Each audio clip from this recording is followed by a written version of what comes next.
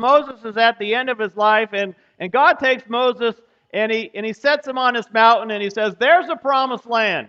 Can you see it? Guess what? That's as close as you're going to get."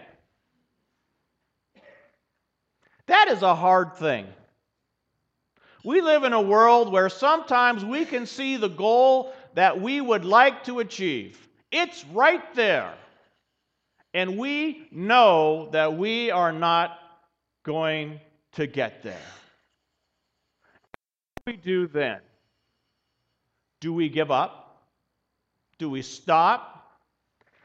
The reason why this passage actually, I think, works with our Tibetan friends that are here is when I read this in the context of the monks coming, I thought of the Dalai Lama.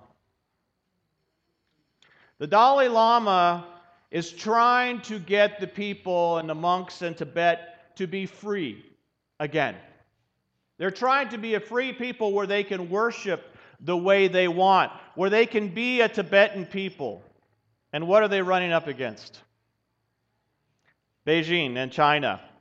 And in 1995, the Dalai Lama picked basically the Panchen. And the Panchen Lama is the second most important Lama behind the Dalai Lama in Tibetan Buddhism. And the minute that the Dalai Lama said, "Okay, here is the next incarnation of the Panchen Lama," Beijing came in, kidnapped the kid, took the whole family back to Beijing. No one has seen him since. And then Beijing said, "Oh, we have a different Panchen Lama for you." So the Dalai Lama is looking at his life, and he wants the people of Tibet to be free. And he is very much afraid that Beijing is going to do what Beijing did before and said, "You know what? We're going to pick the next Dalai Lama. We're going to make sure that Dalai Lama is a friend of mainland China." And so the Dalai Lama did something very interesting. Did you hear this in the news? The Dalai Lama said basically, there may not be another Dalai Lama. The cycle of reincarnation may come to an end. Either that or there is no more need. Maybe the next spiritual leader will be elected by the people. You want to hear something radical? The Dalai Lama said, and maybe the Dalai Lama will come back as a woman. Did you hear this? Yeah, well, probably not a Western woman. Dalai Lama's radical, but not that radical. Can you imagine a culture that is steeped in history and has a very good segregation saying the Dalai Lama may come back as a woman? For us to get where we need to go as a people, we are not in charge. What do we do? What do we do when we don't think that we're going to get there? I mean, the Dalai Lama could just say, "You know what? I wash my hands of all of this. I give up. All the monks, forget going to the United States. Forget it. That period's over. We're not going to get there. We're going to fold up our tent. We're going to maintain our practices as best we can. We're going to stay inside. We're going to close the shell." Or they could come and do this. Which would you rather have? This is not a rhetorical question. This requires a response. Would you rather have the monks stay in India? Or would you rather have them come and do this?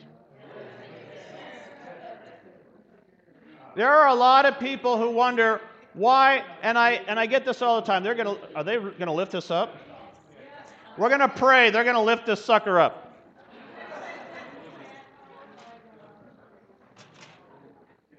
I do not want any NCC people taking part in this. I know this table. We're going to need all the prayers of the people to keep this table upright.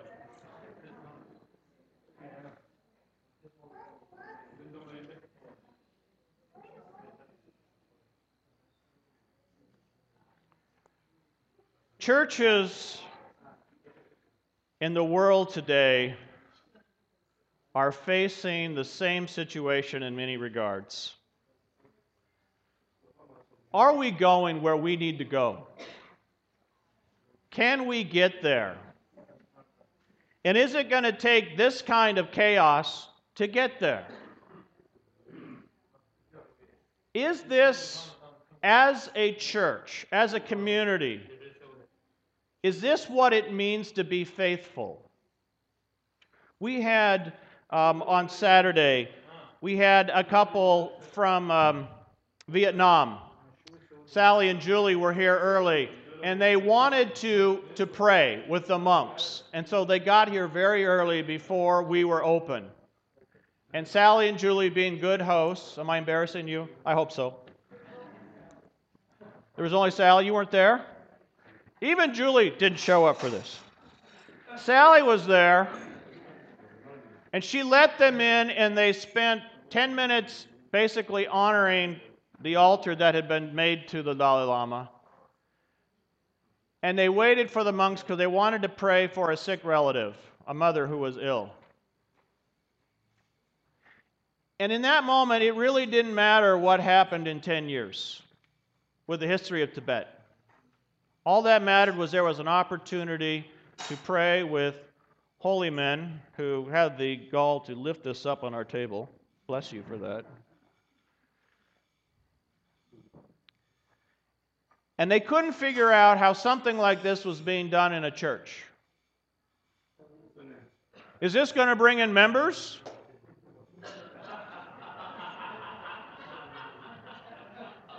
I wish. But they came into a church, and they looked around, and they saw the prayer flags, and they saw the altar, and they saw the drawings that the kids had made. Did you see that in the courtyard? In the years past, we've had all kinds of kids on Saturday do the mandala. Jennifer Baker. Jennifer, are you here? She's outside with the kids right now. And Jennifer's kind of had them do the outlines of mandalas, and the kids have done the mandala. And all throughout the week, Jennifer's been, and her kids have been the only ones that were drawing on the sidewalk. And I thought, well, that didn't work this week until last night.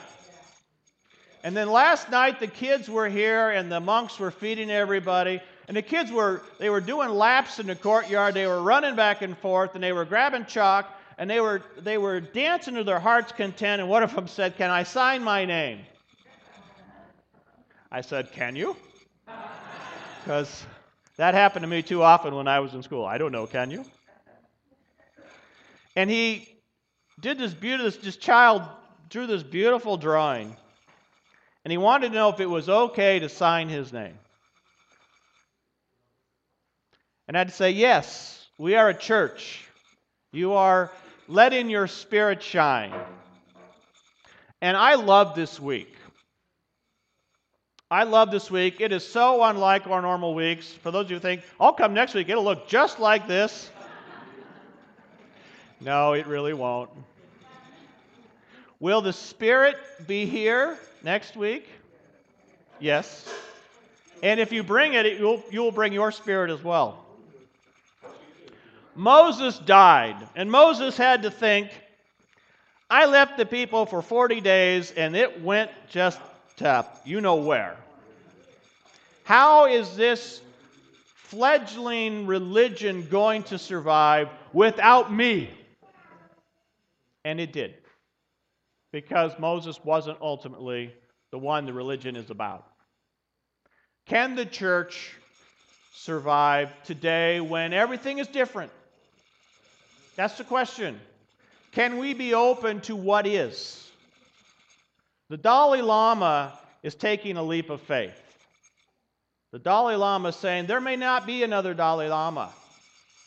There was never another Moses. If the Dalai Lama can do that, and the monks can continue to come and bless the world, I have hope. I have hope. In 2008, there was an uprising in Tibet, and it was going to get bad, and the Dalai Lama had to say, Nonviolence, nonviolence, nonviolence, nonviolence, nonviolence. I am afraid as a Christian leader, as a spiritual leader, what will happen if there is another uprising and there is not a Dalai Lama to say nonviolence, nonviolence, nonviolence, nonviolence. I am worried that if the Panchen Lama is not there to help select the next Dalai Lama, there may be this turmoil. But the monks have hope, don't they? Where's Geshe-la? Geshe-la, you have hope, right? He has no idea what I'm saying. That's okay. Neither do they. But we want to thank you for the ministry, we call it ministry, for the gift of the monks to bring the mandala of wisdom in the midst of all the turmoils of the world, in the midst of your hope for independence, and and we do need to give thanks for being in a country like the United States that lets us do what we want to do. It is a great, great gift. We don't, we don't thank for the freedoms we have. But as a church, we are at our best when we are saying, how do we do this? How do we touch hearts? And thank you. Do we work for what we only see but may not touch? The monks say yes.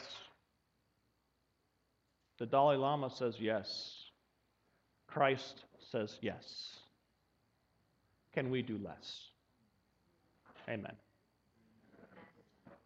And again, thank you